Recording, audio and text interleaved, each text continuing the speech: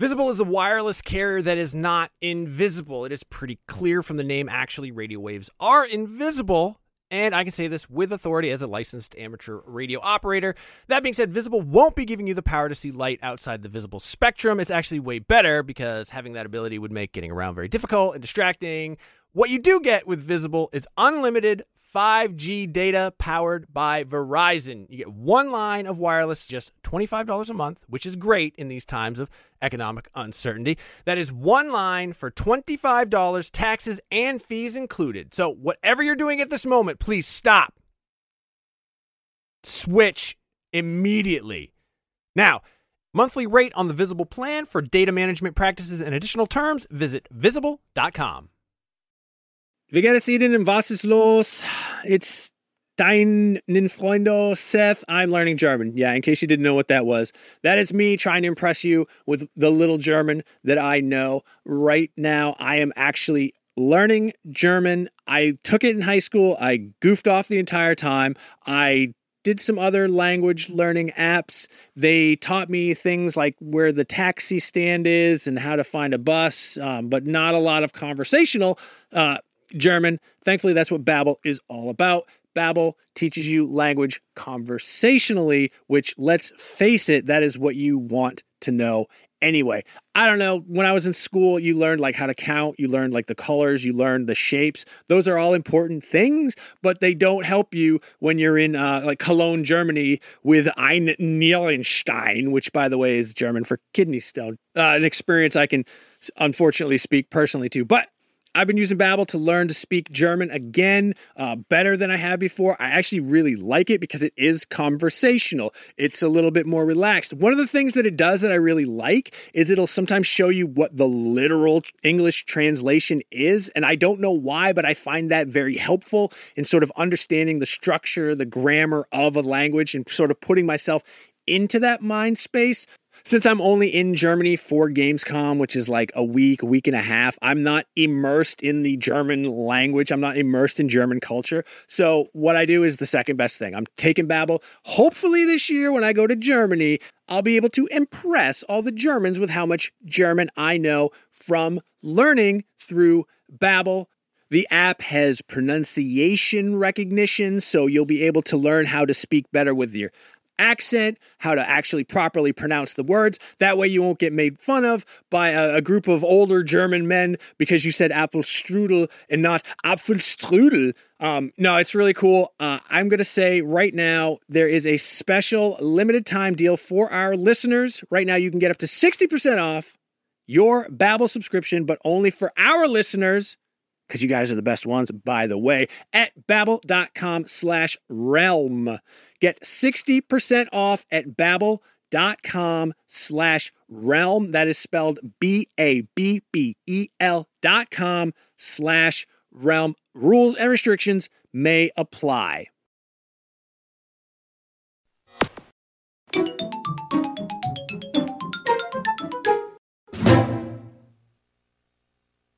What is shaking, Super Nintendos? It is I, your host, Seth Macy, back for another exciting episode of Nintendo Voice Chat. This is episode 633. I am joined by a Splatoon-immersed industry legend, Kat Bailey.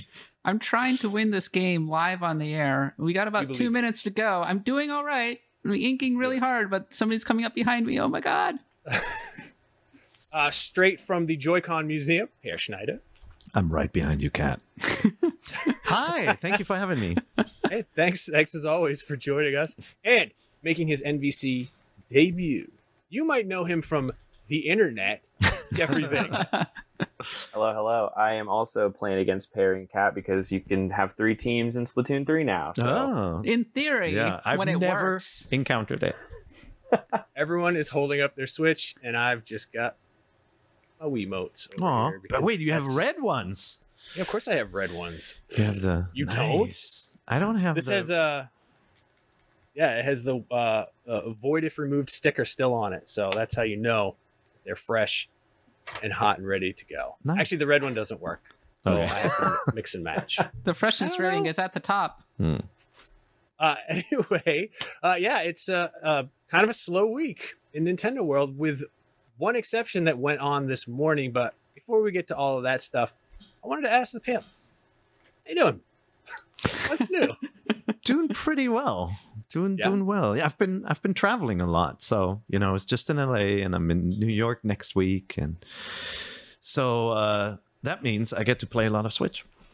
Oh, anything in particular that you're planning to be playing other than Picross? Yeah, well, that came out. So obviously I'm playing that whenever I don't want to use headphones because, there's only 3 pieces of music in it. So it gets old. No, I want to finish the Splatoon single player. I haven't finished that yet. I finished Monkey Island and Unpacking. That was another lingering Switch game that I had sitting around. So I wrapped those up. I actually didn't know that Unpacking was on Switch, and now I'm very intrigued. Oh, yeah. To play that game. Everything's on Switch. Everything's on Switch. That is true. Yeah. I'm doing really poorly, Seth, because I just lost by like 70% to 20%. Yeah. Well, your teammates are terrible. No, it's true. It's true. I was the number 1 overall splatter in my game. Okay. Yeah. I was going to say, like, if you with that ratio, you probably can't be on NVC. I came in second place and everything. So, yeah. I'm going to go start my pro career as a Splatoon 3 player. Nice. Any second now.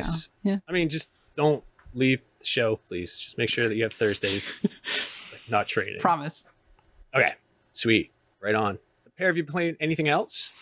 Yeah, I've downloaded the Pilot Wings. I also downloaded the Pilot Wings. Do you guys remember the Pilot Wings? So, first of all, I hadn't played it in a long time. I obviously played it a long time ago when it came out alongside Mario 64 at the launch of Nintendo 64. And I felt sad for that game because everybody only wanted to play Mario 64. And then, like once in a while, I busted out Pilot Wings. I'm like, oh man, this is really fun. But most notable when you boot it up now is... yeah. The porn track. It really, I mean, some of the songs sound like 70s porn, but it's awesome. Yeah.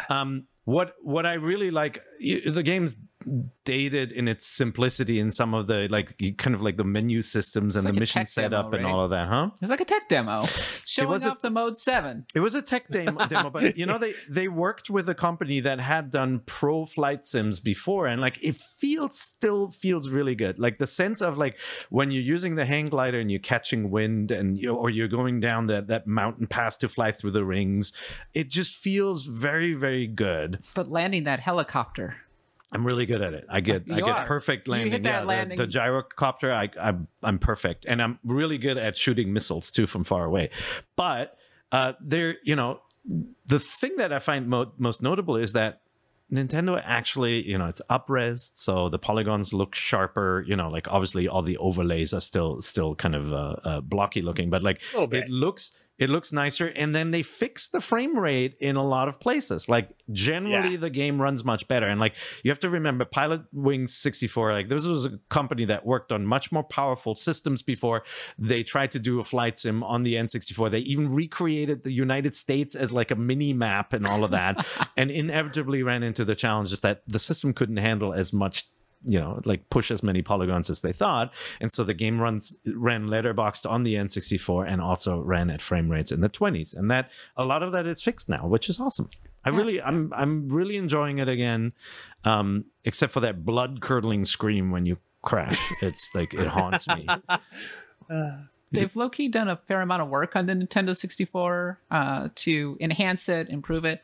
I'm still a little bit like, it just doesn't feel right. The way it plays, the way the games look. I kind of just want to play N64 the old-fashioned way, which is like a privileged thing to be able to say. But it's when if the controller it can never be the same without those. So I have the controllers, and like at first I played it with a Pro controller, and you're right, because when you use the gyrocopter, the missile is on the Z button, right? And whereas like it's on one of the shoulder buttons when you play it with the Pro controller, and there is something different to how it feels and how it was designed around that controller. By the way, October 13th, it says here, that's a lie. Nintendo keeps releasing these games in the US a day early, so maybe it's the 13th in Japan. Nintendo lying to us? What? Yeah, no, they all...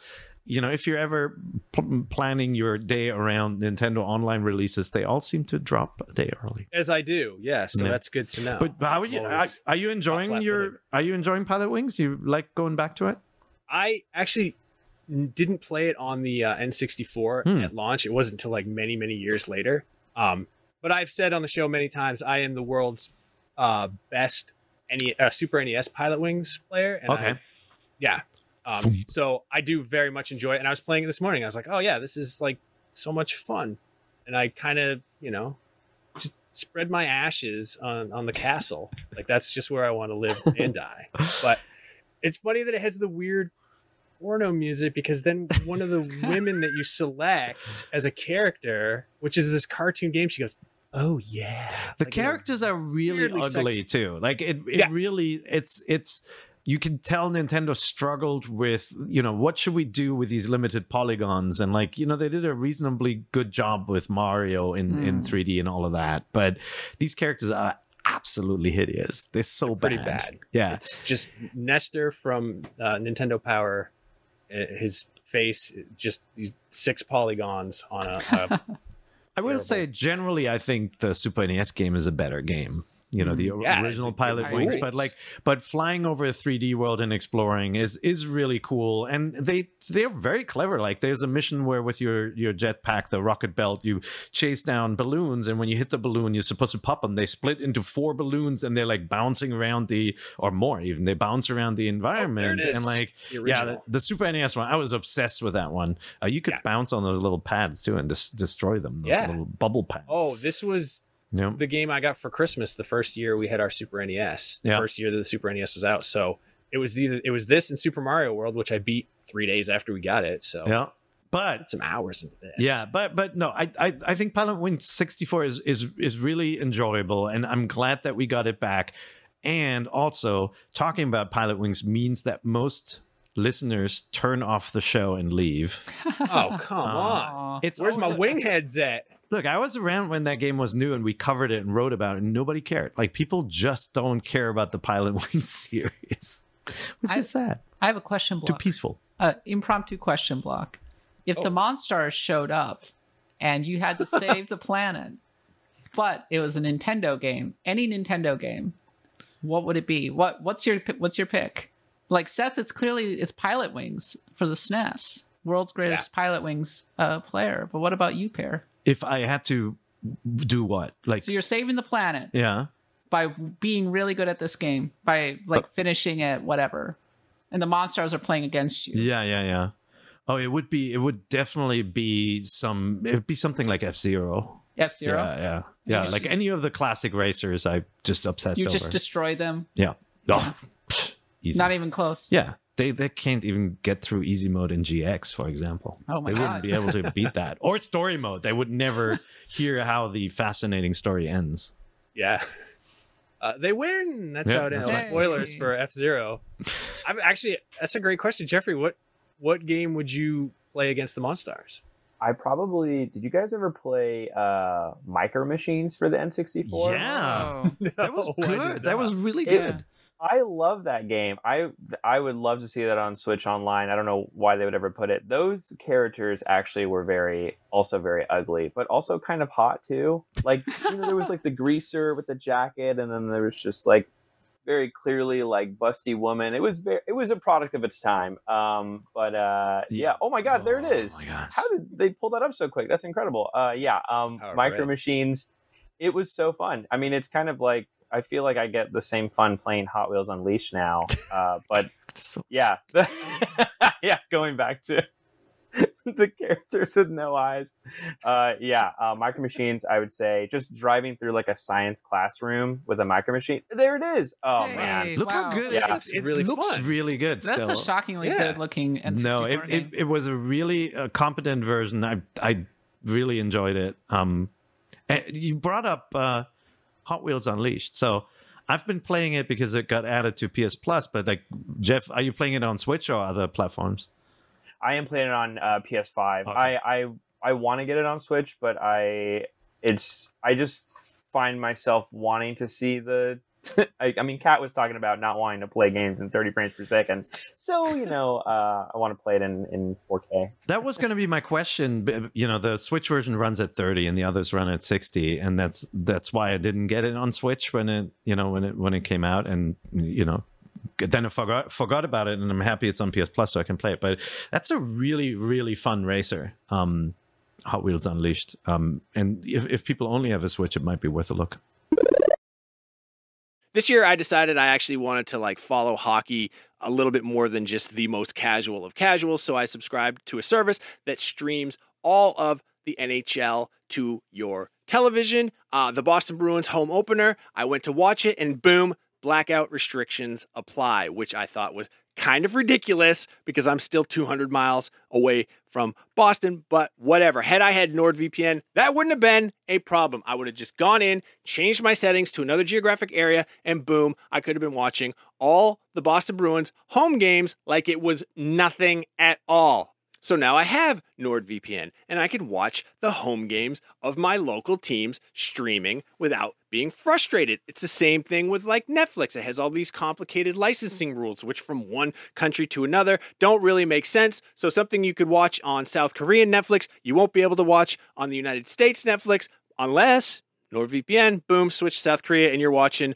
whatever Korean drama that you want. I highly recommend you do that. I haven't done it myself, but people seem to enjoy them, and who am I to try to bring down people's enjoyment? NordVPN, more than just entertainment and sports availability, it's going to protect you, especially when you're traveling, when you're using public Wi-Fi. People are trying to get in there. They're creeping on you. Bad actors, people trying to steal your password, your bank account details. Who knows what the government's doing these days? I can't keep track. They're all over the damn place. NordVPN, it's going to protect you. It's going to protect up to 6 devices because I know you have at least that many devices in front of you right now that can hook up to the internet. Boom. Fastest VPN in the world. You're not going to get any buffering. You're not going to get any lagging. It's going to stop your ISP from bandwidth throttling, which they do. That's kind of sneaky, especially how much you're paying those guys. There's threat protection to protect you from viruses and malicious malware and whatever else unsavory actors are out there. If you want to get the best discount off your NordVPN plan, go to nordvpn.com/NintendoVC. That's nordvpn.com/NintendoVC. Victor Charlie. That link is also going to give you 4 extra months on the 2-year plan. There is no risk with Nord's 30-day money-back guarantee. That's nice of them, and I appreciate that. Contained herein are the heresies of Radolf Burntwine, erstwhile monk turned traveling medical investigator. Join me as I uncover the blasphemous truth of a plague-ridden world, that ours is not a loving God, and we are not its favored children.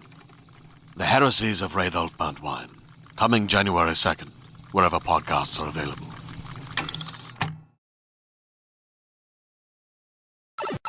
Wow. Kat, you have to answer your own question now. I do.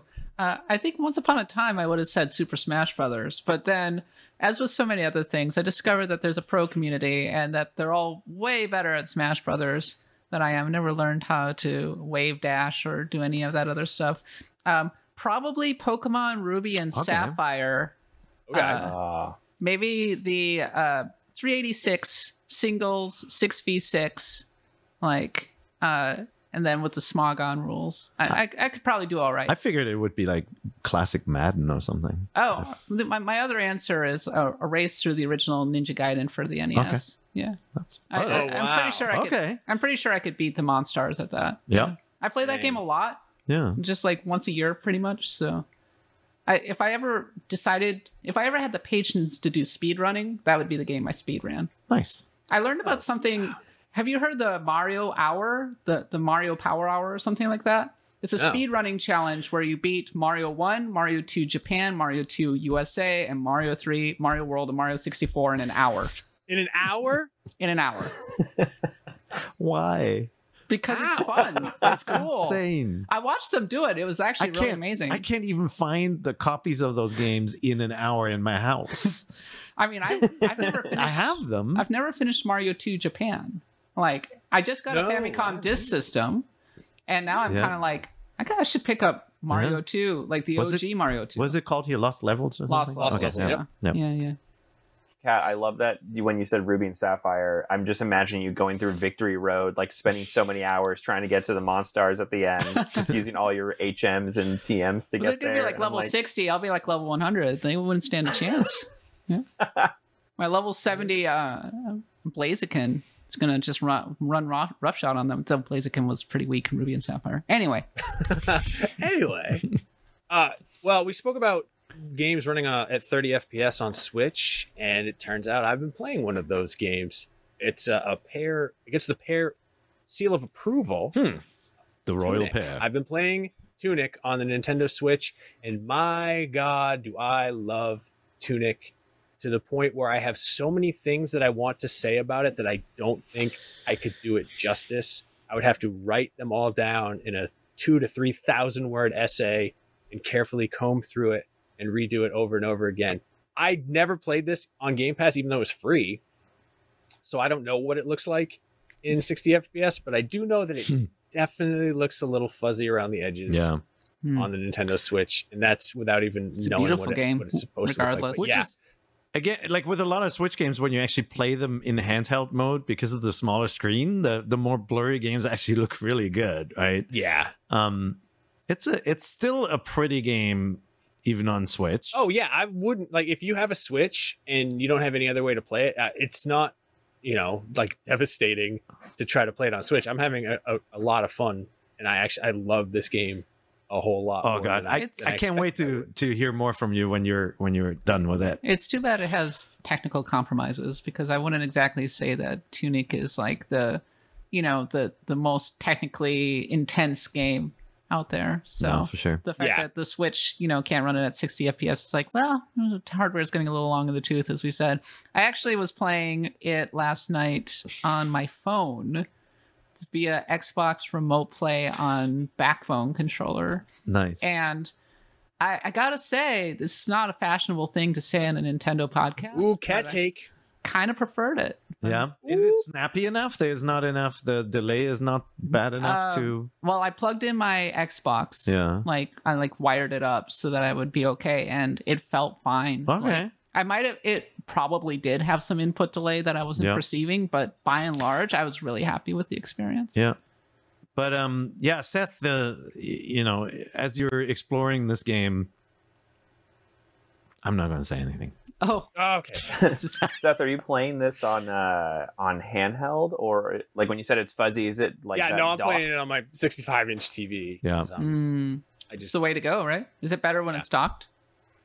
No, I bet you it looks better on the small screen. Yeah, I'm almost certain because it just blows up the fact that you could see they did what did the trick that they did on like PlayStation Pro where they would make checkerboarding. Mm-hmm. It's not exactly that, but the edges do look like there's some information that is missing to help fit it into these switches. Yeah. Like you said, aging hardware. But I think that this dynamic resolution, right? Like it's a little kinder on the small screen for sure. Yeah. But, I'm sure it looks amazing on the OLED screen because it's a beautiful, colorful game and that I love so much. It's the first game since Fez to make me feel how I used to feel as a little kid playing like Zelda and stuff, like the feeling of exploration and discovery without being derivative and by doing something new. And I love it. And I love it so much. I want to kiss that little foxy boy on his face. The control, wet little nose. The artwork, the little instruction manuals that you're discovering in the game. Yes. Quite beautiful. Yeah, I think we didn't make that clear last time. Like the instruction manual, you actually find the pages in the game. So you incentivize to go looking for the instruction manual, because not only are you getting kind of hints as to what's to come, like it's not like an instruction manual that just tells you how to do certain things. It's like it actually tells you how to do new things. It's almost like you're gathering new powers by gathering the instruction manual. That whole loop is really cool. The things that you can discover, the world, like sometimes it can be a little frustrating figuring out how the pieces of the world fit together. Like if you remember Link to the Past when you first played it, and there'd be like some area and you're like, how do I get to Death Mountain again? Like, how do you, where's the entrance to it? Because it doesn't tell you. This game the questions are answered by adding more pages to it, which is really, really cool. Subscribe to the Nintendo Fun Club newsletter and find out. Yeah. So anybody on the fence, it's just really good. I recently updated my top 10 games of the list so far list, which I keep on IGN playlist, which you should use too. And Tunic is still number 1 this year for me. Wow. We'll see. Like now Gotham Knights is coming out. There's more stuff in the fall, obviously, but so far it's still so Tunic. Cool. Yeah, I think Elden Ring's still my number 1. Yeah. But I also haven't had a lot of games really hit me. I think I need to sit back and like think about the games that I've really enjoyed this year.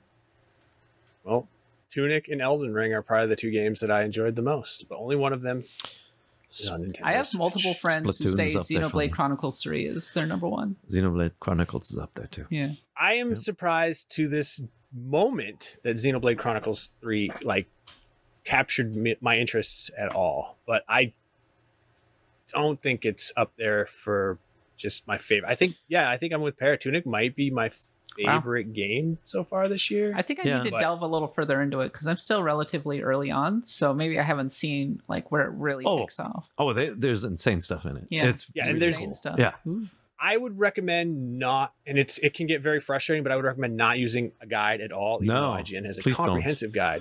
But there were some times where I was walking around in circles, and then the answer was so completely obvious. It was like a problem with the geometry of the level. I didn't see that the stairs were like behind this one spot. And I was like, oh, you got to be kidding No, me. exactly. Don't look up. Like they're definitely dark. There are definitely a couple of areas where like I wasn't sure how I could get from one point to the other, and I had made that trek before. I'm like, I didn't know how to connect it. I used the guide and it was super helpful. But like, don't use the guide to figure out how to do the secrets and things.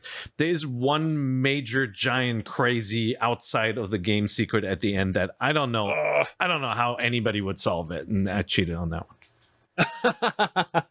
Yeah, there's also some stuff like to raise your stats. I thought you just got these items, and it was completely by accident that I hit the button at the place where you like cash them in. Like I didn't. It doesn't tell you that at all. No. So I just happened to find it by accident. So, but maybe those things are in the manual and you haven't found that page. They are in the manual. I didn't realize what it was. I literally was at the spot where you use them, and I accidentally pushed the button to activate them. And so I found it by accident, and then I was like, "Oh my god!" Now these things make sense, and I was able to power myself up. I will try to play through a game naturally, but I have no problems whatsoever going to strategy guides to look things up. Yeah, it just augments my enjoyment of the game. I enjoy being able to find all the secrets and everything. Yeah, I don't feel particularly bad about it. I think with Tunic, it's just that there is a guide for the game, and that's the manual, and you just know you need to think and know what to look for. But there are definitely some weird kind of convoluted things that it's nice to have a little bit of a helping hand. So don't feel bad. Well, I haven't gotten to those. Yeah, and use the IGN guide, because why would you use anything else? Why would you use anything else? Yeah, print it out, and I keep them in binders behind me, so I have physical. Jeffrey, what are you doing? You need to click on them. Oh yeah, I click on them. I play a cookie clicker machine that just clicks on IGN. Thank you very much. Thank you. But you did run out of color ink, so all the hyperlinks are just the same text color. Oh no. Yeah. It's a bummer. But Jeffrey, what's your stand on guides? Good, bad? It's funny. I'm like, with I try not to use it because I'm playing Breath of the Wild right now. Like, obviously played it, timely. Oh, I see. Okay. Yeah. But I'm trying to, the Tears of the Kingdom really made me want to jump back in and find the rest of the shrines. And there's some side quests that I didn't finish from like 2017 that it's just like, it's like a riddle, and it's talking about this painting southwest blah blah. What could he mean by that? And I was like, oh, it's pretty obvious. It's something near the Rito village, and I'm just destroying that village just from the ground up, looking for every clue. And I'm staring at the sun. I'm pointing my arrow toward the highest point. Like, what is this clue? And it just knowing on IGN.com that the answer is just a Google search away is killing me. But I can't bring myself to look it up. Again, the guides on IGN are award winning, and the team is amazing, and they put so much work into it, and I'm refusing to look at it like a complete dummy. This segment brought to you by Miranda Sanchez and That's right. Yeah. Queso de friend of the show. Yeah. I mean, you got to think back in the day when you would play Zelda 2 and they would say some, or like Castlevania 2, there'd just be some cryptic thing that you would have to either never figure it out, or some kid that you knew at school had figured it out, or more than likely had read or heard it from like a cousin or a nephew. There were games that you could just like, that was it. You never would figure them out. But there was also stuff that was like institutional knowledge because people just passed it from one person to the next. There was, yeah. That's right. Also, there was that Nintendo like phone line that you could call. Oh my God. Yes. I remember begging my parents. That 900 phone line. See, I'm old enough that it was just a local Seattle number when I would call. So it was just long distance charges, which is something that no kid today has any concept. It used to cost extra money if you wanted to call outside of the town you lived in. And sometimes it would cost a lot. But yeah, I used to call that all the time because I rented Star Tropics and I didn't have the... I never figured that one out. There was one puzzle and I called that damn line like 3 times. And they told me the same thing each time, and I could never figure it out. Star Tropics. So calling the phone line and just kicking your family off the internet every time, and they're like, "Hey Seth, calling again." I see. This was more like in the late 80s. Yeah. But what was cool is we'd go over to my friend's house, and he was the one who like his upbringing was a little more rough around the edges.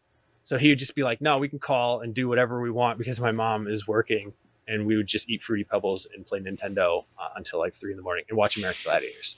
Those were fun times. But enough about American Gladiators in the zeitgeist. Let's speak about something that actually is in the zeitgeist, which is the Super Mario movie trailer. Now, Kat, you were here live in the studio last week, and you were the only cast member who survived because you're the only one who returned this week from that Super Mario movie trailer reveal. It's been a week, and just my little bit of research into how people are feeling is entirely focused on the Facebook group for NVC, and people either really hate Chris Pratt as the voice and want Charles Martinet, or they just don't care. It doesn't seem like anyone loves Chris Pratt as the voice of Mario, but I feel like that's the biggest takeaway from all of this, is that Chris Pratt is either like the worst ever or just fine.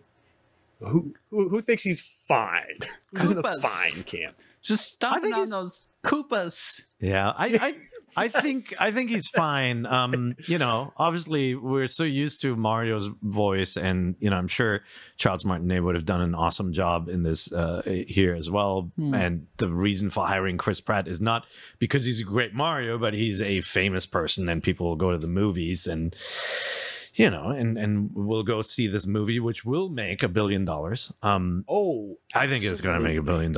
First of all, I thought the trailer was awesome. I really, really like it. I think it's gorgeous. I think they, I love the penguins already. And like, obviously this particular studio has a knack for creating these kind of memey, cute animal characters that are just really memorable. And like, we know the penguins as the birds that say, meow, from the Mario 64 sequences, and like they gave the King Penguin an awesome attitude and voice. Like I love that they put a little Jack Black into Bowser's face as well. I think some people have a negative reaction. They have a certain look and sound for their favorite characters in their mind, and like, as somebody who's played Mario games my entire life, I've seen paper versions of these characters. I've seen, all these different stylized approaches to what Mario has looked like, from the 8-bit sprites to, Mario 64. He looks weird, right? Like when you see him there, the mustache is all wrong. He doesn't look like you remember him from playing Mario Odyssey, for example. And so you might have that initial reaction. But I think that sort of stuff happens to us also when we play the games. Like, you get used to a different look, and it might not be your favorite, but you get used to it. And then the character becomes the character you've already always known. Like the whole line with Mushroom Kingdom, here we come. He does a little like Mario thing in it, right? Kingdom, here we come. Like, it honestly, that voice sounded to me like a French cartoon. Like, it's like it sounds very Tintin-ish, or like kind of classic animated things based made in France or Belgium. It felt like OG Mario a little bit, and like going back to Mario Super Show kind of thing. See, I'm not familiar. Not the Didn't super- grow up here, but not yeah. Not the super high pitched Charles Martinet voice, but the much more of the kind of the Brooklyn accent thing. But I mean, people are like, he doesn't have an accent. I'm like, I picked up. We don't know, right? We only heard this tiny little line, but like I think my favorite part of that trailer were the Luigi's Mansion sequences. There was a meme of this like, Chris Pratt, they didn't do the voice right and the design's all wrong, and it's like Super Mario Super Show. Captain Lou Albano is literally Mario. He's right there on the screen. But guess what? Everybody's right? Like these are characters that we grew up with, and your version and what like you never want that uncanny valley where something looks fake or not authentic to you. And like so people have different reactions. I'd say let's see how it is when it's a whole movie and you get used to the character and the interpretation, because it's always weird. I guarantee you, the first time we will see Link from The Legend of Zelda in some other format and speaking outside of the CGI in the animated series, princess, it'll be weird, right? Like, because it's not going to sound like what it sounds like in your head. Okay, here's my question. All right. Could they have done this movie just having the Mario grunts? Because the IGN social team did a version of the trailer with just Charles Martinet's little grunts and voice of Mario cues, and it sounded great. And I was like, this feels like Mario. What do you think, Vega? Would it be better if it was just Yahoo? Shout out to Dustin and Josh on the social team. They put that banger together. That has like 15 million views on the IGN TikTok. It is that nobody cared about the trailer. They only liked the IGN version with Charles. Amazing. That is not true. I think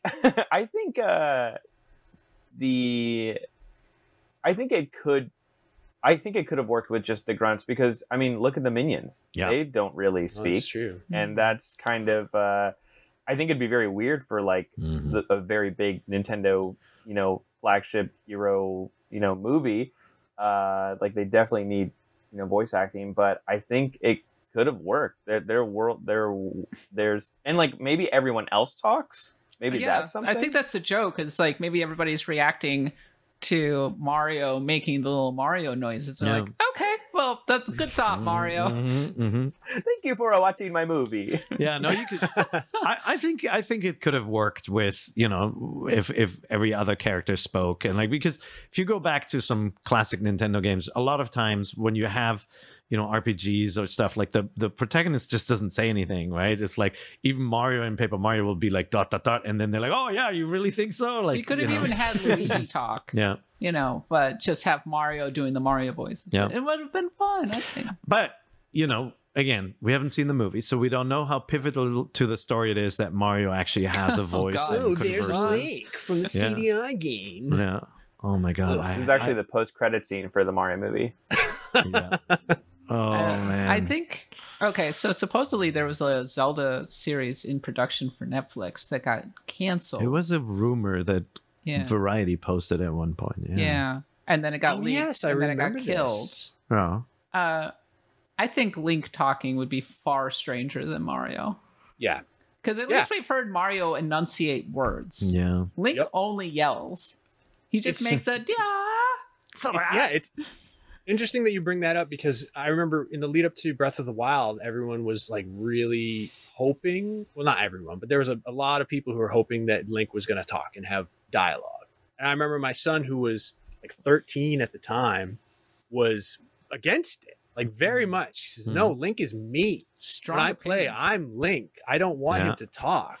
That's who I am. And I think that is what all you really need from Link. And I don't think that Link would be a very good protagonist for a television show or a movie, for that simple fact that he's just there as you. He's the player or the character that you control to see the rest of the story. But what if they made a Zelda show where Link is not the main character, but he is like the hero of legend who's doing heroic things, and people are talking about all of the amazing things he does. Like a Malin Tingle, show? The Legend of Malin? And sometimes he shows up and everybody's like, whoa, Link's here, and he's slaying Ganon and everything. But when he does, he doesn't say anything. You just see him in the background, like a shadow on the wall, going, yeah, go on. Pretty much. If you're watching the video version, Red just brought up the intro to Captain N, the Game Master, which in my day was all we had. One of the worst shows I've ever watched. I don't know any of this stuff. And I watched it every Saturday morning. It was clear from the first episode that the writers literally knew nothing about Nintendo. So like Mother Brain is the main villain. My Mother Brain. It's like, what's going on? That's her voice. Yeah. She's the main the villain. giant lips and everything. Yeah, crazy. Very, very strange. And Eggplant Wizard, that famous Nintendo villain, also a co-villain, and King Hippo. So yeah, they just handed them a sheet, like, here's some Nintendo characters, do something with this, and they did the worst. Look, kids, you're in a much better place now than we were in the 80s. Yeah. Cartoons in the 80s were just really bad. That's my cat take. Sorry. And, I mean, if you watch the original Mario live action movie, like, it's talk about people not understanding the source material, right? Like, if their entire goal was, let's make it look like it's in the real world, and there's like a shot of Yoshi looking like a Jurassic Park raptor, right? Like, it's they weren't getting it. And like, watching this new Mario trailer, I feel like they get it. Like, that sequence with Luigi looked so good. The ghosts looked great. Kamek, I thought Kamek's voice was great, and like his spells had the little triangles and squares. Like, they really, it feels like it's a Nintendo thing. Right. Yeah, I think that Nintendo did a very good job of making sure Miyamoto was just standing over them the entire time. It's like, no, fix that, fix that. Yeah. He probably gave like an hour-long talk to Chris Pratt about Mario lore, and Chris Pratt was sitting there with sunglasses on going, yeah, the Koopas. Man. We haven't even heard Seth Rogen as Donkey Kong, which sounds like I was going to talk about that. Have we ever heard Donkey Kong talk? Has Donkey Kong talked in a game other than, like, I know that Cranky Kong talks. He does the little. There was the Donkey Kong Country like animated show. Cranky Kong's in it too. I don't remember this. Yeah. Oh, I don't know. Tell me about the Donkey Kong Country. Yeah, it was oh man, yeah. I'm trying to remember what channel it was on. Maybe it was like a local. It was Donkey Kong Country. You guys remember it? The theme song's like, hey. Oh, here we go. Here he comes, banana swinging. That's a Ramones song. Is this Red. Please pull it up. I have a vague sense memory of this happening in like the late 90s, maybe. Okay. Mm-hmm. Yeah, it's it was like computer animated Donkey Kong. There's like there's famous memes of him like on a snow mountain, like singing, like, you know, there was Candy Kong was like his love interest. There's Candy Kong. Look at that! This is one of the worst things I've ever seen. Yeah, Donkey Kong's voice was just kind of like, he is talking. But yeah, he's like, like, what do you mean? Where's King Cruel? Like, it was kind of that. Definitely not Seth Rogen. This show had like so many seasons. They lived in the jungle, and it was just like kind of a standalone episodic.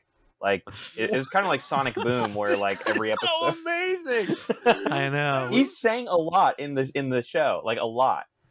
Yeah, that's what kids wanted. He's just emoting and reacting for the most part. This looks like high quality entertainment yet again. So surely Donkey Kong is going to have a big role to play in this movie. I wonder. I mean, you could imagine that if this thing works, they're going to start spinning off, right? That you will get Donkey Kong, and like we haven't gotten a big new Donkey Kong game in a while either, and Nintendo is definitely interested in keeping that cash cow going in some fashion, right? So I wonder if it'll be like the Sonic 2 movie where it's like Knuckles is like obviously a villain at the beginning, and then it's like Donkey Kong is like the villain in the original, and like then it's like, oh, we got to team up and stop Jack Black. Well, maybe like we see Mario come out of a pipe in this sequence, right? Which means he was somewhere else. So maybe he was in New Donk City and he was fighting Seth Rogen on top of a skyscraper. We don't know, right? Yeah. Like there might be that sort of, 15 minutes of otherworld stuff, and then he goes to the Mushroom Kingdom. And which character shows up in the stinger? Ooh, Sonic. Which Mario? Sonic. Ben, we had on our very own IGN Fan Fest, we had Ben Schwartz tell us that he wanted to see a post-credit scene of Sonic showing up saying, "I'm here to talk about the Smash Brothers initiative." Oh, that would be very cool. That'd be really good. That is super cool. All right. Well, I guess my last question then, after seeing Perry, you've already answered this, but did the trailer live up to the sort of hype? Did it live up to expectations? Jeffrey, did you walk away from this trailer? And I know you just like lit a match and walked away from it. Feeling good or feeling let down at all? Well, like most of you guys and everyone watching, Nintendo Directs are like Christmas Day. So like watching that trailer, I probably watched that trailer. I know we like to exaggerate numbers in general when we talk about things we love, but I probably watched it 100 times. I loved it so much. I know Chris Pratt is kind of the center of like, what's this about? But like, look, Chris Pratt, you know, he's just a guy. We can't forget the Lego movie. Those movies were great. Obviously, he was just Chris Pratt in that movie as well. So I can't be mad. I love Charles Martinet, who, you know, I'm excited to see who he's going to be in, you know, maybe a multiverse Mario or like some other character, like who knows? But I loved the trailer so much. The Jack Black Bowser scenes were incredible. I just have so many screenshots of all the penguins that I've just sent back and forth to friends of just, do you yield? Just incredible. And I am so excited for the second trailer because I know they even teased it in the direct, which I'm sure we'll see Peach and everybody else. But man, it is so. And again, Chris Pratt, like, look, yeah, I've interviewed him before for IGN. He's nice. Like, he clearly, I mean, he's Star-Lord. Like, he's in like the biggest movies in the world. Ooh. So like, I can't. Star-Lord from the Guardians video game on Nintendo Switch Cloud. But yeah, it's very I've watched that trailer probably once every day since it came out. I'm very excited. Wow. I cannot wait for like that for April to start getting closer so we cover more of that. Oh my god, are you going to be doing the red carpet? Oh, I hope so. Bob, if you're watching, send me to the red carpet. Yeah, we have a good relationship with Universal. So yeah, no, I know. And you know, I'm in Los Angeles. The Universal Studios, you know, is going to open the Mario World here in Hollywood in spring next year. So I imagine maybe the red carpet's there. Maybe they tie in a big kind of event like broadcasting Universal. Live I know you're watching this. Universal Studios, Nintendo World is Nintendo Voice Chat. With all of us, including Seth Macy. Absolutely. Let's talk to the ad team. Let's get that sold, and we can pay for it all. Let's do it. We don't like sending Seth on trips anymore. Oh, not after what happened. She's staying. That was a bummer. No, I mean, I love it here, but don't get me wrong. But I also like going other places. So yeah. But Kat, how did you feel? Are you excited? Were you let down?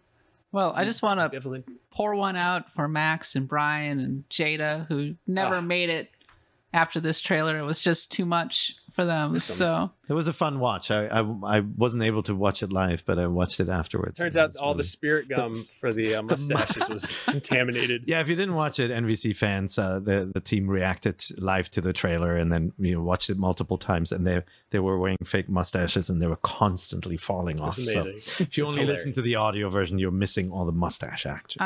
Yeah, I really liked it. I thought that it felt true and faithful to Mario in general. I didn't really feel that one way or another about the actual voice acting. Yeah, like there's plenty to be said about celebrity voice actors who are just collecting a paycheck and don't really care about it versus actual dedicated voice actors who, put a lot of work into their craft just being passed over because they're not a household name. Yeah. That's an entire thing to have a discussion about. Yeah. But I actually had really low expectations going in because I was like, some Illumination. I've heard plenty of rumors or just discussion of I heard that it's not going to be very good. There's no way that this is going to be good. I don't like the Minions. The Minions are a little. It's because you're not 10. Not actually a cat take. 10, a pretty generally accepted thing. I'm not 10 years old, so I don't like the Minions. So or the fact, 65. Yeah. But as usual, Nintendo came in and said, "Look, Mario's our Mickey Mouse, and if you're going to do this, you're going to do it right. And Shigeru Miyamoto is going to stay here every single day, and he's going to upend that tea table if you do it wrong. So you better get it right. So I think it's going to be good. Shout out also, Keegan-Michael Key's Toad is perfect. Yeah, perfect. Like I was worried that, you know, you guys were talking about this, like maybe they'll give him a deep voice, and, you know, we obviously knew the actor cast, but like he does a really good realistic approximation of that blood curdling Toad scream, which is so good. I love that. His one line in the trailer makes me want to replay Captain Toad Treasure Tracker. I'm like, oh man, Toad is the best. But seriously, there is so much minion energy in this. Either in the Koopa Troopas, which obviously you can see that they're trying to put a lot of personality, like the Koopa Troopa with the eye patch. But then there's the penguins, and then I bet there are going to be like a million toads. You've already seen the toads in the poster. There's going to be a million of them. They're all going to have different personalities, and they're all going to be very marketable. And at some point, they're going to get their own spin-off, and it's going to be called Toads. Yeah, I like it. You're gonna see all the toads silhouetted on the back of Chrysler minivans in the neighborhood near you. All the Minion stickers are getting scraped off.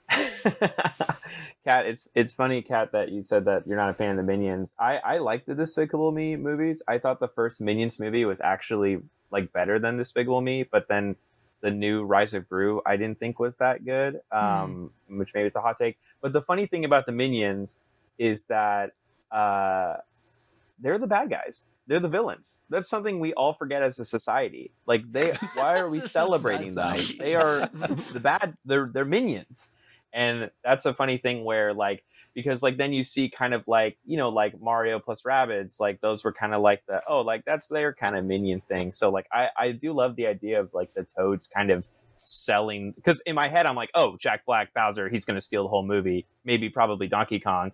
And then it's like, oh wait, the Toads. I want. Could Keegan-Michael Key voice all of them? I bet he could. Oh, it'd be exhausting. Yeah, but we'll see. I'm personally very much looking forward to it. Like Kat, I didn't have any expectations. I had low expectations going in, so I was very surprised. Also, the Chris Pratt, it doesn't bother me because I understand that it is called show business.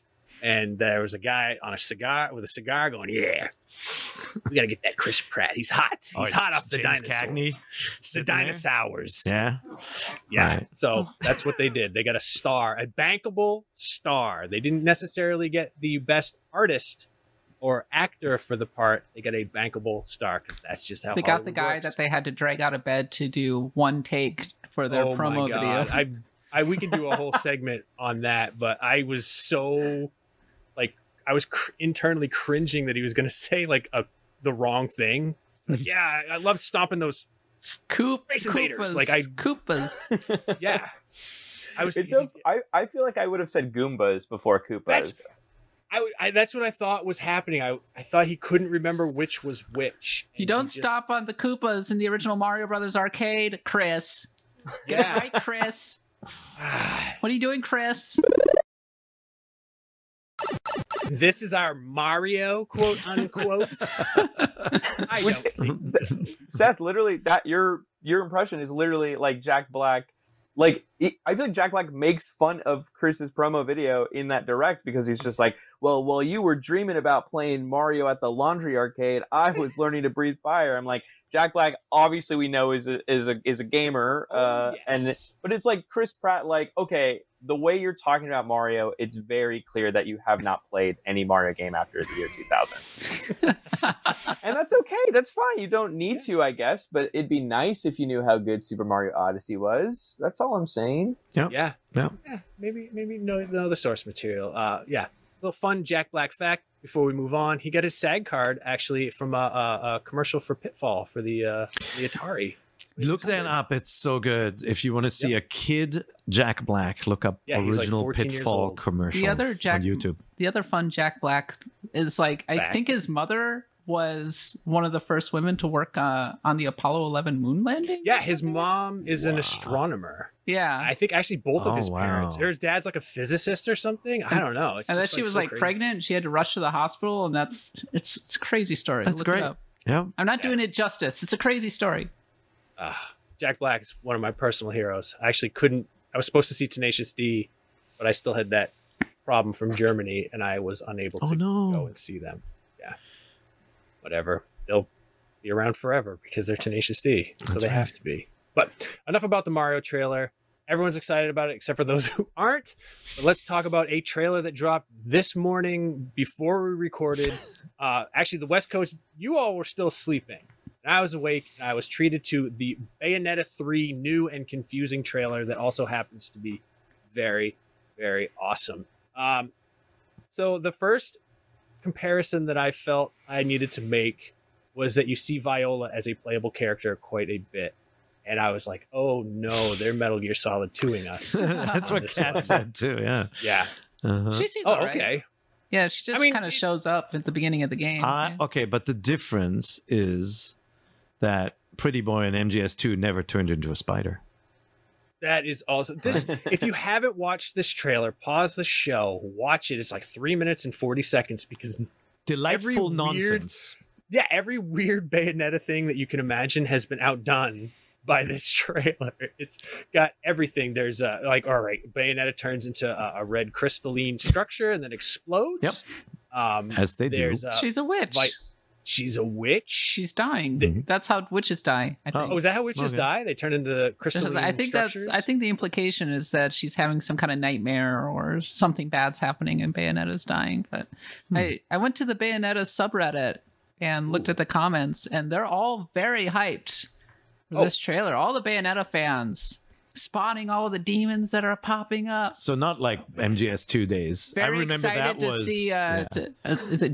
Is it pronounced Jean? Her frenemy, Bayonetta's frenemy sh rival, who now has her own mini game. Right. Let's talk about that. There's a Metroidvania apparently in this. In this trailer for 5 It's seconds. like a Metroid Zero Mission kind of thing. Almost. A 2D, polygonal 2D side view little level that looks like a Metroidvania. Maybe some sort of subspace emissary. It's funny. Like, it's just like they just tacked it on like, oh, look at this. It's like, okay, when did you have time to do that? This is it brings up more questions than it answered, that's for sure. But we did get to see a lot of cool fighting, a lot of witch time stuff.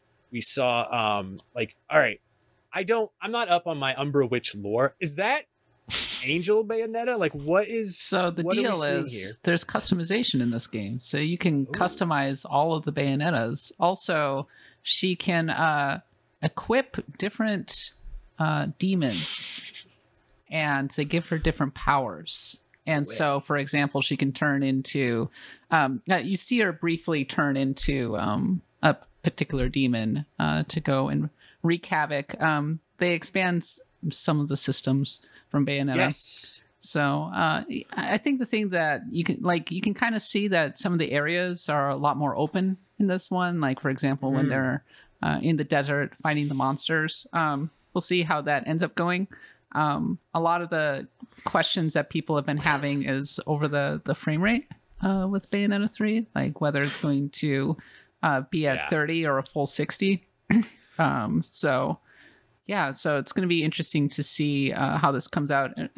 Generally speaking, it looks like about an Xbox 360 level of graphics. Yeah. That's okay. I'm fine because I know it's going to be super fun. As long as it runs well, that's all I really care about. Platinum's always been really good with their sort of like their color and plasma effects and stuff. It'll look gorgeous on the OLED screen for sure. Ooh. Yeah. Absolutely.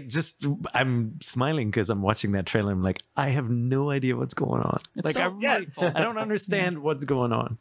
There's a guy in a pod. It's a sidecar on the motorcycle. She's got a sparkle finger. She sticks into a computer terminal. As we saw the last time we talked about this, about Bayonetta 3, the last time a new trailer dropped, like there's some deep lore going on with this series. No, I don't. Yeah, I don't understand it.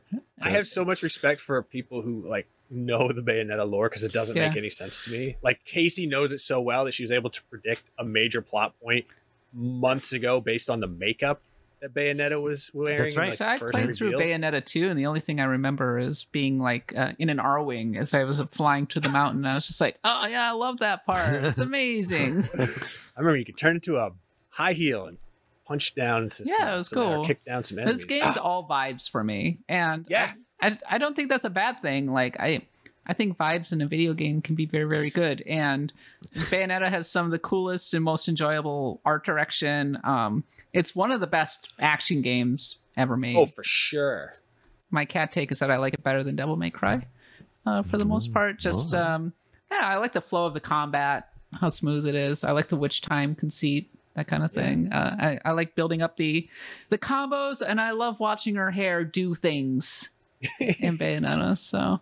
Yeah, I like the Metroidvania section. Kind of, we were talking about Metal Gear Solid 2, like the bait and switch. Like that looks like Metal Gear Solid, like the green, like the codec kind of, like the interlace stuff. Even her like grabbing someone into like a vent, like crawling in a thing. I'm just like, wait a minute, that looks exactly like Metal Gear Solid. And yeah, it just feels very like the first game. That's what I was gonna say. Yes, that's the Shadow game. Complex. Shadow Moses Island. That's what it was. Oh, I and see. like, yeah, and there's Metal Gear Rex, of course. I feel like there's a very like, I don't know if you guys remember when the Metal Gear Solid was it Ground Zeroes or Phantom Pain, when that first trailer came out, where it's like he's crawling in the hospital, there's like the whale. I'm just like, what is happening? Like, I know Metal Gear Solid and I don't know what's happening. That's how I feel watching that Bayonetta trailer. So good.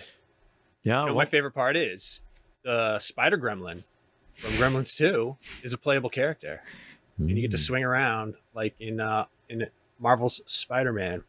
So I'm very much looking forward to that. I forgot that Gremlins went in that direction. What are you talking about? How could you forget Gremlins 2? It's like one of the top 5 Gremlins movies 2, the ever new made. batch. It's so bad. Yeah.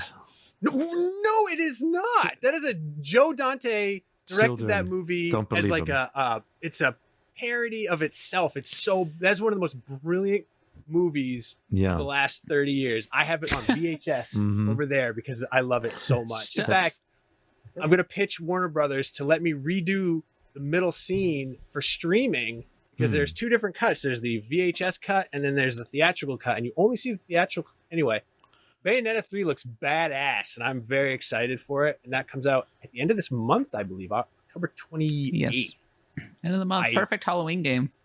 It is going to be the spookiest game, even though purple isn't generally associated with Halloween, but I think it should be. I think purple's got some spooky energy. Purple it is. Purple and orange. And the Joker's got, she's got that Joker's purple, not spooky. purple, green, and orange color scheme. So I finished Bayonetta 2, but I never finished the original. It's still sitting on my Switch. Okay. I got about halfway through it. I was really enjoying it. So if you've never played a Bayonetta, like, I'd suggest picking it up. Time to Give catch it a up. shot. It runs really well. 100% get Bayonetta 2 and play it. Bayonetta 2 is one of the best Wii U games, for sure. Yeah. I know. I made sure to buy it, and I'm keeping it because it's so rare. It's not rare. But it is one of the best Wii U games, and probably one of the best things to come out of the Wii U, and the enduring legacy of Bayonetta, and it will live on in Bayonetta 3. And I'm pretty sure it's going to do well. Seth, there's a phone call for you. It's the best thing to come out of the Wii U is Nintendo Land. Yeah, no, you're right. Okay, thank you. Sorry to interrupt. Okay. Yeah, no, it was Splatoon, Bayonetta, and Nintendo Land. Okay, because I do love me some Nintendo Land. Hold on. There's another call. Oh, Wind Waker HD. He forgot. Yeah, he forgot Wind Waker HD. Okay, so well, that Donkey Kong hasn't come out of the Wii U. Freeze. Oh, yeah. Wonderful 101. That was my first big review. Oh, I never played Tokyo Mirage Sessions. That was good. That was a good one. Also good. Mostly playable on. I do miss Nintendo Land, and I wish they would release it on the Nintendo Switch. Everything old will be new again. Everything's coming back. I hope except for F-Zero. Except for F-Zero, because they hate F-Zero. They hate it. They want everyone to cry. But you know what time it is? It's question block time. I don't have theme music for question block like Jose used to. So excuse me, princess. Bo Hartwig, or as they would say in Germany, Hartwig. What's everyone's favorite spooky season game to play? Bo says, I bought Luigi's Mansion 3 when it launched, but never finished it. Finally went back to it this month, the spooky month, and I'm having a blast. I can't believe I slept on it for so long. So my question to the panel is, what is your favorite spooky game to play during the Halloween season, or just in general? What's your favorite spooky game? Jeffrey, do you have a favorite spooky game that you like to play? You know what's crazy? I don't think this game is the game I'm thinking isn't traditionally scary, but I am scared easily just at anything. Is Superliminal. Superliminal is a, if you guys are unaware, it's kind of like Portal. I mean, that game, Portal walked so Superliminal could run, and it's a very kind of like you're in a test subject. The whole premise of it is they want to test to see if you can be lucid in dreams, and I played it on Switch, and it runs beautifully. I think it's on every platform, and there are these like sort of sinister overtones where like you kind of there it is, Superliminal. It's like you're walking around and you're kind of going through this path, but then maybe you see like an employees only door to the side, and it's kind of cracked open. You'll go through, and it'll be like, wait a minute, this person, you're not supposed to be back here, and you kind of see like red bloody handprints, but then you go into another room, and then it's just a paint bucket. And so it's kind of, it has very creepy vibes. It's like a $15 game. I highly recommend Superliminal, and the ending is beautiful. I think it's like a 5-hour game. That's awesome. And it's they're also like the fact the whole game is you making things big and small, like all perspective. I feel like that is kind of scary on its own. Again, I am very spooked easily, so maybe this isn't kind of a good answer for a horror film. But I think it's perfect.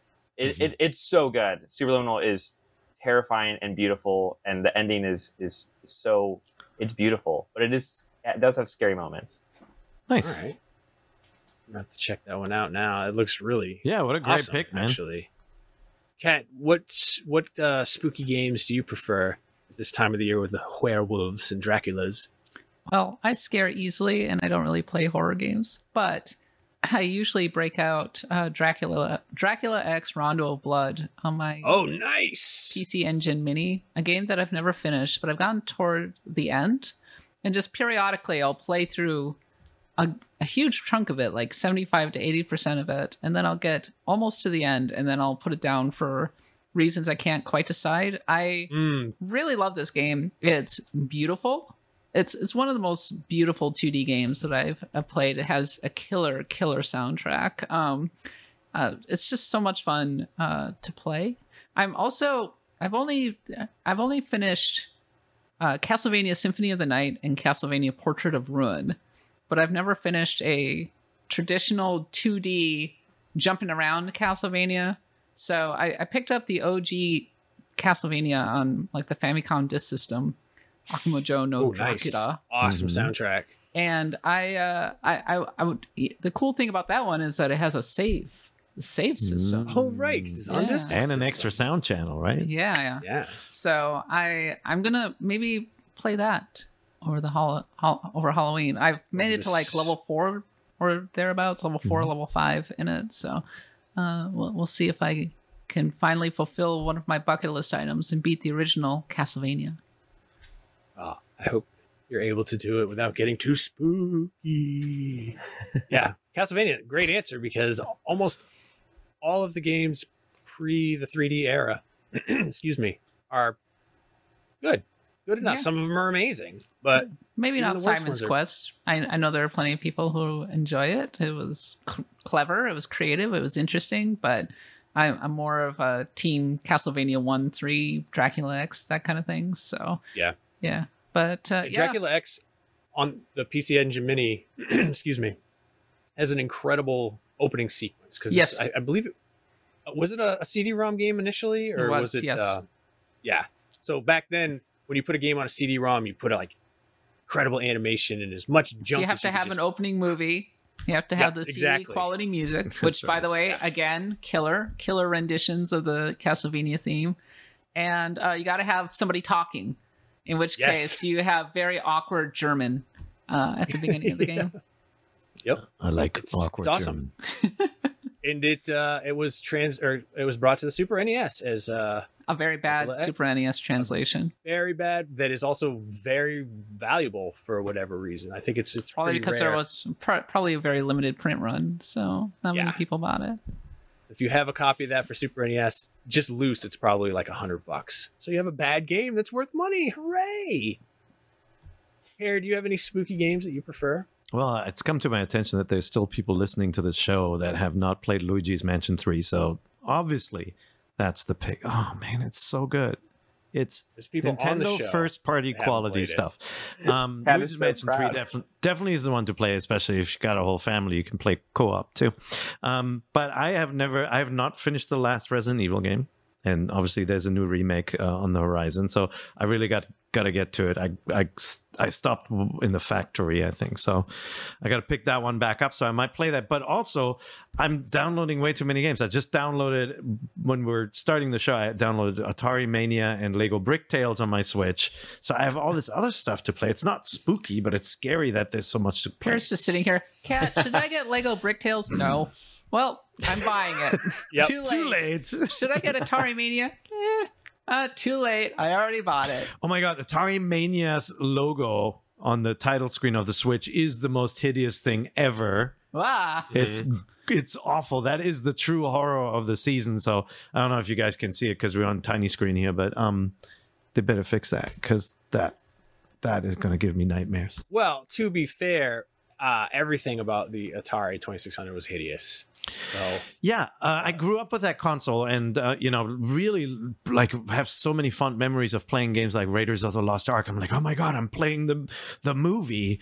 And when you go back now, those games are terrible. They're virtually unplayable, horrible. with some exceptions. Like Pitfall's still great, obviously. sure, But yeah, like, but Pitfall was also like a technological like accomplishment at a level that had never been seen in that era. And then most of those Atari games you play, and it's like you look at the incredible airbrush art on the front of the cart, and you're like, yeah, and it's a yellow, like a baby diarrhea yellow screen with a red two-legged pixel that just makes wet fart noises all the time. Oh, Jeffrey, we lost Jeffrey. Oh no, I'm still here. My camera has a. Oh, good. There we go.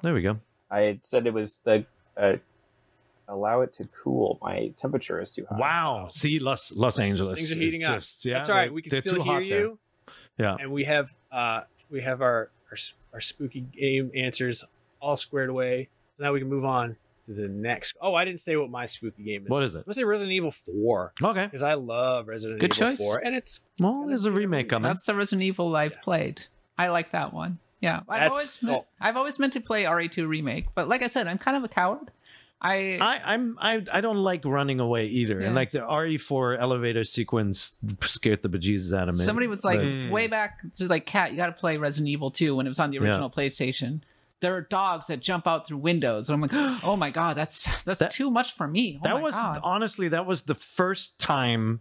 Actually, second time, Rescue and Fractalist, but the really like this pivotal moment where I realized, oh god, video games can be so scary, because I played it with Aaron Boulding, who was editor at the time, and I had already seen the dog jump through the window, and we were playing it together, and I let him play that sequence because it's freaky, and he didn't know it was going to happen. He dropped the controller, like he threw it on, and he's like, hell no, why did you warn me? Did you do that? He was genuinely mad at me for the dogs. I got the demo for Alien versus Predator on the original PC because for reasons, and I literally could not muster the courage to leave the APC because I knew the aliens were out there and the face huggers were gonna get me. Too scary, too spooky for NVC. Big spook. That's right. I think my runner-up would be Amnesia, but that's not on Switch. That's an actual scary game, right? Like, yeah, that's a pretty. I've actually never finished it. I don't get freaked out by it, but I got a little creeped out. You ever play Condemned or Outlast or any of these games that No, should I be playing them? I do like a spooky game. Yeah, if you like scary stuff, please do. Okay. Condemned, I got to this level where it's a warehouse with lots of mannequins, and then one starts moving. I'm like, all right, that's it. Thank you, game. See, psychological horror can be cool. When it just gets really gory, I'm just like, I can't deal with the gore. I don't really want that. It's just at a certain point, it becomes just gross. I love gore. Like I used to watch all the Japanese blood. He lives movies in like Maine. Tokyo Gore Police. I can't remember the other ones. Ricky-O, the story of Ricky, one of the greatest movies ever made. If you can find it, watch it if you like ridiculous gory movies. But I remember when I was a kid in Splatterhouse. It's coming out and they're like banned in 4 states, and I just remember reading over the Splatterhouse coverage in whatever magazine it was at the time because I was so obsessed with that spooky gore aesthetic. Weirdly though, I hated horror movies when I was a kid. Terrified of that Freddy Krueger fella. That's weird that you're so numb to this, but not everybody lives in Castle Rock, of course. So like for us, it's unusual to see gore and violence like that. I don't want to see like realistic, like that's upsetting, but when it's cartoonish, yeah, I think it's hilarious. Like, what is that Peter Jackson movie? Dead Alive, which is known as Brain Dead internationally. The most fake blood ever used in a movie. It's a Guinness Book record. Is wonderful, and you cannot find it in the United States for any sort of reasonable price. It's like $110 for the Blu-ray. The VHS is like $80. But yeah, Peter Jackson, please bring that to Blu-ray here in the United States. I just saw Cabin in the Woods recently. Yeah, it's fun, right? A year ago. Yeah, don't spoil it. I did not know what it was all about, so I went in fresh. It was great. Yeah, there you go. Amazing watch that for Halloween if you haven't seen it.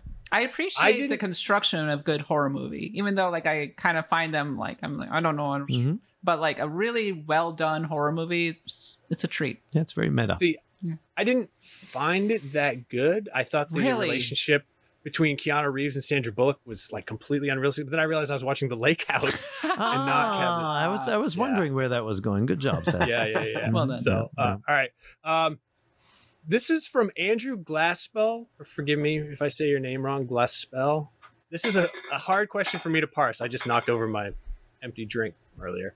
Would you rather have a Switch 2 that's not backwards compatible next year or a Switch Pro that is backwards compatible in 3 years? This is like, would you rather fight 100 chickens or one chicken-sized? Yeah.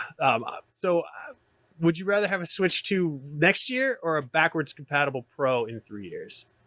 I would be wildly disappointed if a Switch came out that was not backward compatible, and I think it would be a huge mistake by Nintendo. I think they would get absolutely excoriated for it, and they deserve it. So absolutely, I would want the Switch Pro in 3 years or whatever that's fully backwards compatible, because I'm not saying I wouldn't buy a Switch 2 that's not backward compatible, but I'd be feeling pretty salty about it. Same. Like I now have a game library that I'm proud of on my Switch, and I want to be able to bring it with me to the next one. And like, I think we're all kind of a little burnt by past Nintendo consoles where we own digital product that is no longer accessible to us. And like, I'm hoping that is over. And bless Xbox for making backward compatibility like a standard again. Yeah. Where it's just kind of an expected thing. And it almost feels like they dragged Sony and, or maybe to a lesser extent, Nintendo, kicking and screaming with them. So we'll see. I actually think, like, look, Sony even found solutions for games they couldn't emulate, right? By having them streaming. And like, I think it's great. Yeah, I love the idea that there's just a warehouse full of PS3s. There's a guy just dropping the game in there every time. Oh, that's right. Whenever you request a game, Metal Gear Solid 4, he pulls it out, he walks over, and he drops it in. He's like, Ape Escape? Where's Ape Escape? Yeah. Jeffrey, would you prefer to have one right next year, or would you wait for backwards compatibility? If you can believe it, I'm still using my launch Switch from Toys R Us, RIP Toys R Us. And it's still great. I think I could wait 3 years. I mean, I don't want to wait 3 years at all.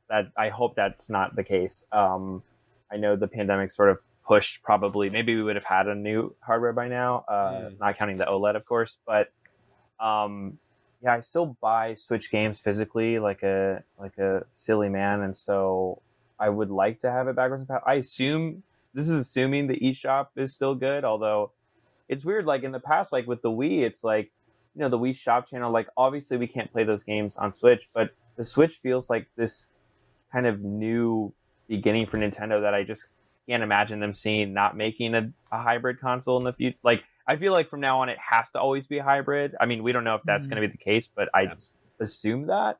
And so I feel confident when I'm just spending money like crazy on the eShop, because I'm like, I'm going to be able to play this in 5-10 years with the current Nintendo console.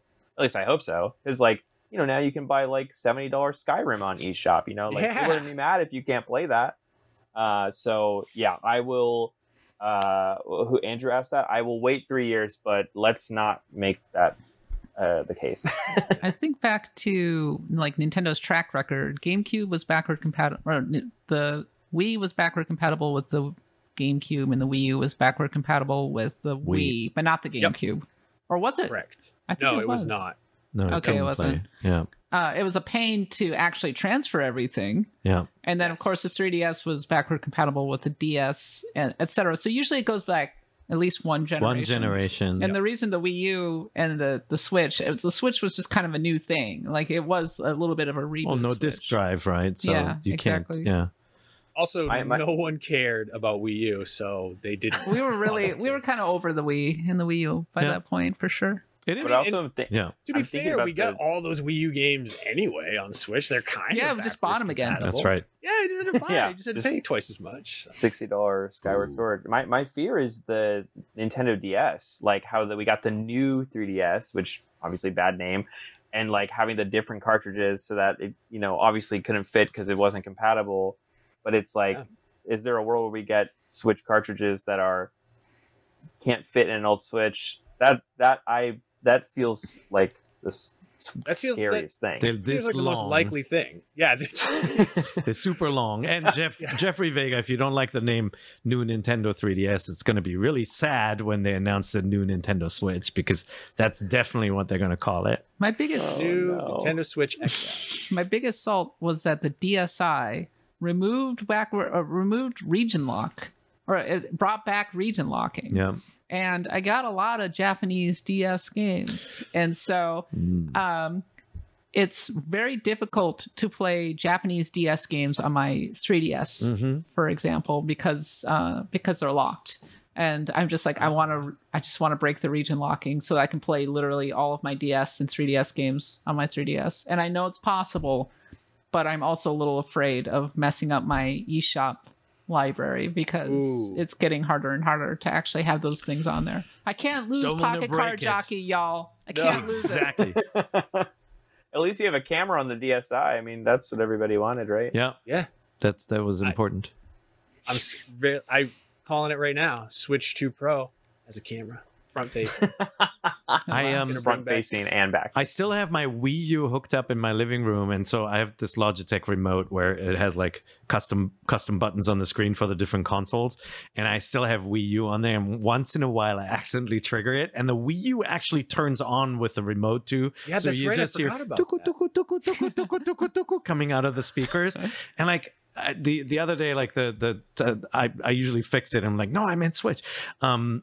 The title screen came up. I'm like, I didn't remember there was video chat on the Wii U too. Yes. Right? Like they had their little camera. They were trying to be the everything device at the time. I'm like, so much stuff built into that machine. Yep. My youngest son and my nephew are the same age, and when they were like very, very, very little, 6 or 7 years old, they would just get on that video chat and they'd just be goofing around and mugging with each other and just being cute little guys. It's almost like Nintendo ignored that smartphones were a thing. They're like, no, we're gonna make this device that lets you do all these things. The Wii U and is your touch smartphone. I already have one. That's right. Oh, you got a call? It's Nintendo Nintendo pair. The Switch is your smartphone. Hello. Oh, thank you. Hello. We could talk like this all my gosh, day. Look at us on our empty set here. You're actually doing one thing that the Switch can't do, and that's talk to one another. Which is voice chat, still the gag, right? Well, Well, Nintendo did remember about smartphones for that. Yeah, exactly. The most convoluted possible way, which is why I am not 100% certain that the Switch successor will be backwards compatible. Because they always do something that just doesn't make any sense. No, it will. By the way, the Splatoon on the app is pretty cool. Oh yeah? Is it? Yeah, the integration is really nicely done. It's just I wish they would apply that to a machine, to the core machine. That's what maybe the Switch 2 will just be will actually just be a very large smartphone. That's right. I mean, look, come on, the 14 Pro Max, that's a big. Could you imagine the Nintendo phone? Man, what a hellish experience that would be. Right. That's what we call a red ocean. They're never crystal never clear. gonna jump into those waters. No, it would be the Nintendo way would be crystal clear, perfect communication, as though you were standing next to the person, and to make calls you had to actually drop quarters into the machine to pay for it ahead of time. And you have to remember a number by heart. You're not allowed to write it down because no it changes contacts every day. allowed. That's right. And it's a rotary. But anyway, that is all of the time we have for Nintendo Voice Chat this week. Make sure to follow us on Twitter at NVC Podcast.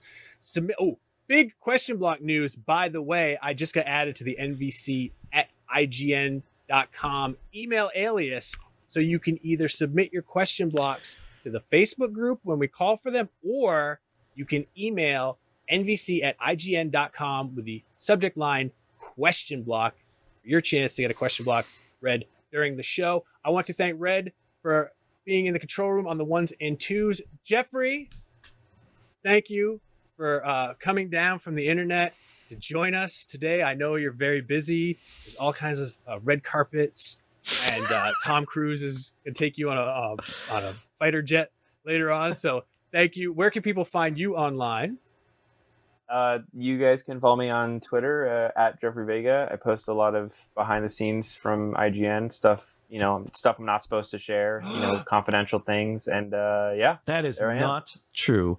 But you can also follow him on IGN's TikTok. If you have TikTok and you're not following IGN, join the more than 3 million people who have followed us there.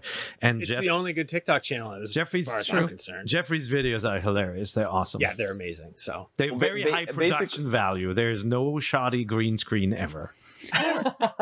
The funny thing is that I'll take articles that Kat or other of our award-winning journalists, and then I do dances to them for the kids. Yeah. And so, 3.5 million strong. Kids. Join us. Now remember, NBC is the only place where you can get the thing.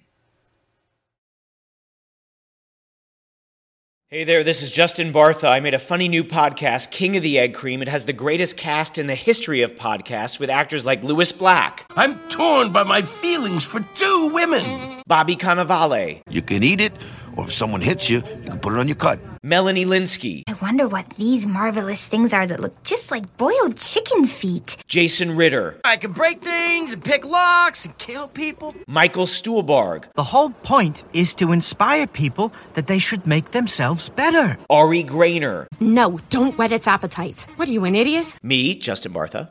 That's not just any egg cream, that's a Lemke's special. And all narrated by the hilarious Richard Kind. This is the story of Harry Dalowitz and how he rose from nothing to become New York's King of the Egg Cream. So if you like funny true stories, come listen to King of the Egg Cream, available wherever you get your podcasts.